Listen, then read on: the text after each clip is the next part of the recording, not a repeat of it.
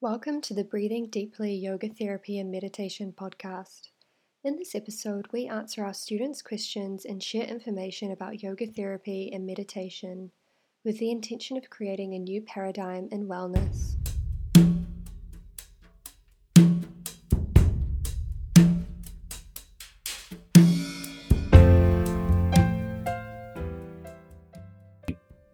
Two main things that we do in terms of observing ourselves.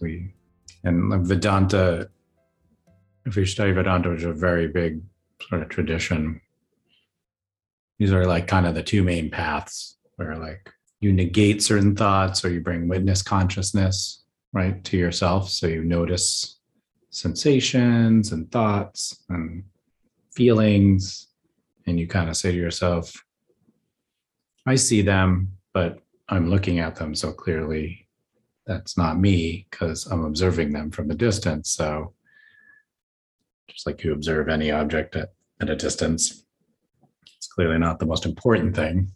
And then, so that's like a more dual path, right? Like there's things that are good and bad or are me and not me. And I do that a lot. I get really used to that. And then these things don't affect me in ways I don't want them to. And I don't get like dragged off by my emotional states or confused by my thoughts that are possibly not helpful or in conflict with each other. And then the other way is to sort of bring something to mind, not necessarily an image so much, but like the feeling of the divine or like higher states, so that these other things get kind of like drowned out. If you ever read like Hafiz, say like the Sufi poet, right? It's like kind of about that, how you're sort of just like dancing with the divine and all the other stuff like isn't as relevant really, you know? So it's the same, but different, you know? You're not really looking at the other stuff. You're kind of just like, that stuff doesn't, who cares about all that? You know, there's other things to like think or feel or explore. But from that point of view, it like doesn't really, it's not that the thoughts are bad or something. It's just that they're getting kind of overwhelmed by these other states we produce, you know, by thinking certain thoughts or chanting or praying and so both of those things have like a lot of utility. You know, if you don't have any witness consciousness, it's hard to really progress as a person because you don't really know what you're looking at, right?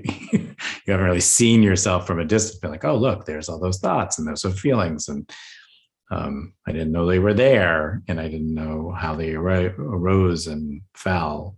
So that can be helpful, but it kind of has a limit. Because there's more after that. You can't, you know, it's not the only thing, observing our thoughts, for instance. And then on the other hand, you know, if you're constantly putting like sort of what you could say as positive or spiritual ideas and images and feelings into your system and generating states, then it's kind of easy to kind of move into the realm of magical thinking and be like, oh, nothing matters except this, even though that's not really true to us. You know, we care about things and we like our thoughts and feelings, and, you know, without them, we wouldn't be people. So that doesn't really work on its own as well, even though there's traditions that do that. But if you put them together, you've got kind of like a powerful formula of doing sometimes observing ourselves and being very like in our current experience, and then sometimes being taken out of our current experience completely. And if you go back and forth or spend time doing one or the other, you know, it can help our minds with like the problem we're trying to solve, which is, who am I really? You know, what is my purpose? And how do I even like perceive that? You know, which is it? Am I this set of feelings and thoughts and this body and all these things? Or am I part of like this like kind of universal consciousness and love? You know, what is it? Which is it? And, you know, the answer is, you know, which is probably obvious, is it's both. but part of the process of being a meditator is getting good with both of those angles. That's how I see it. It's like getting really comfortable in both of those places and having experiences in meditation in both of those places. I guess I share this today because I've noticed, like, talking to people, that's often the question, right? Like, what should I do? Like, should I kind of just meditate? I've noticed that it makes me like smarter and I can concentrate more and I sleep better. And like, there's definitely benefits. So am I doing the right thing? Or do I need to like do something greater? Like, I feel like maybe I'm missing something. Like, it can't just be about focusing on my breath for 20 minutes a day, because that's not that interesting. So like, there's got to be something else. And so the answer is both, right? Like, it's both. It's like both sides of the equation are important.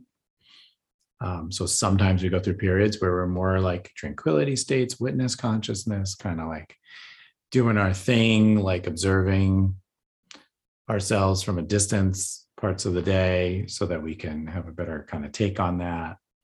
Other times we're a little more juicy with our practice and it's more like connected to like our spiritual selves, and we're not like as worried about all those things. Sometimes it's both, but that's a kind of our job, is to bounce in a way. Eventually it all comes together. Eventually it doesn't feel so separate, but for a long time it does, I think. So today we'll do 2 different techniques in one short set. Walk us through it. The first will be expanding our ability to witness consciousness by watching our own thoughts. And then the second will be inserting something into our mind that brings us to what could be called like a higher plane outside those thoughts. So find your posture. Posture should always be comfortable, but a posture that will allow you to stay alert.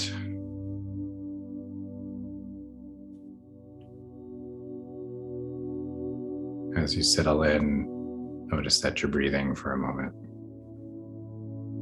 Notice where the breath moves to in your body without controlling it.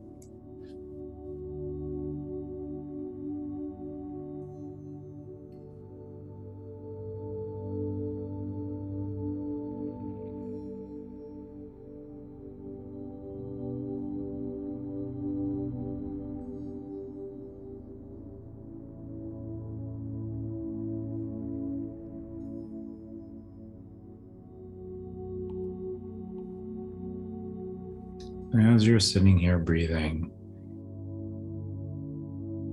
and to notice what you notice. So notice your own thoughts or sensations in your body, both.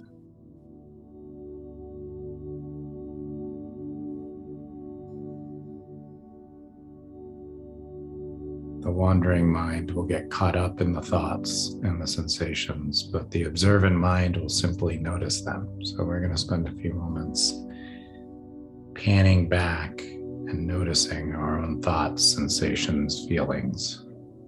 Anything that comes up is absolutely fine. See if you can detach enough that you can witness them completely.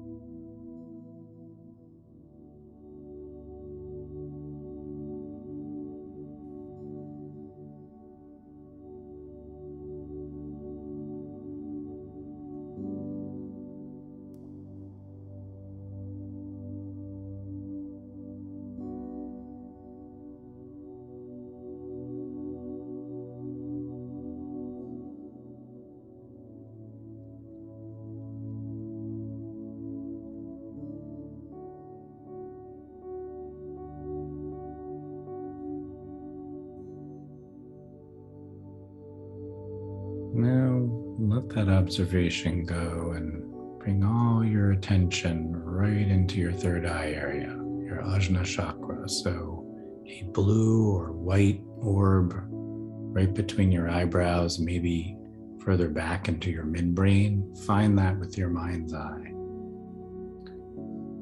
And see that blue or white orb expanding and filling your mind with only positive emotions and feelings.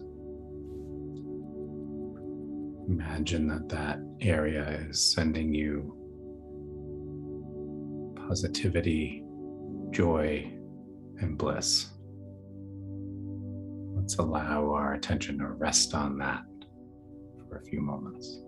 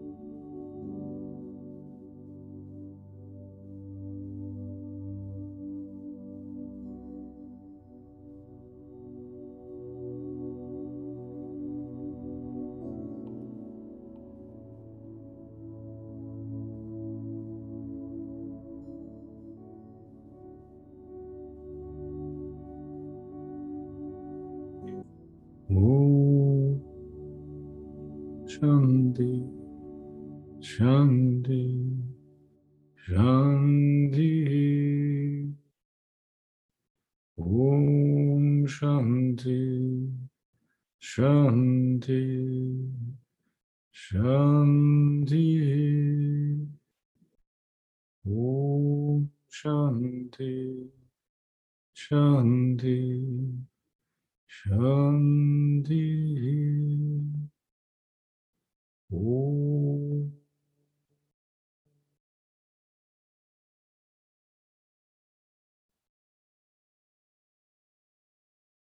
Let's bring our palms together in front of our hearts. Om Shanti, Shanti, Shanti. Bowing to your own heart.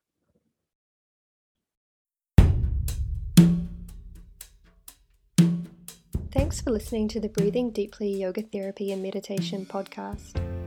If you enjoyed this episode, please consider subscribing, leaving a positive review, and sharing it with friends. For more information about our yoga therapy and meditation trainings and programs, visit breathingdeeply.com.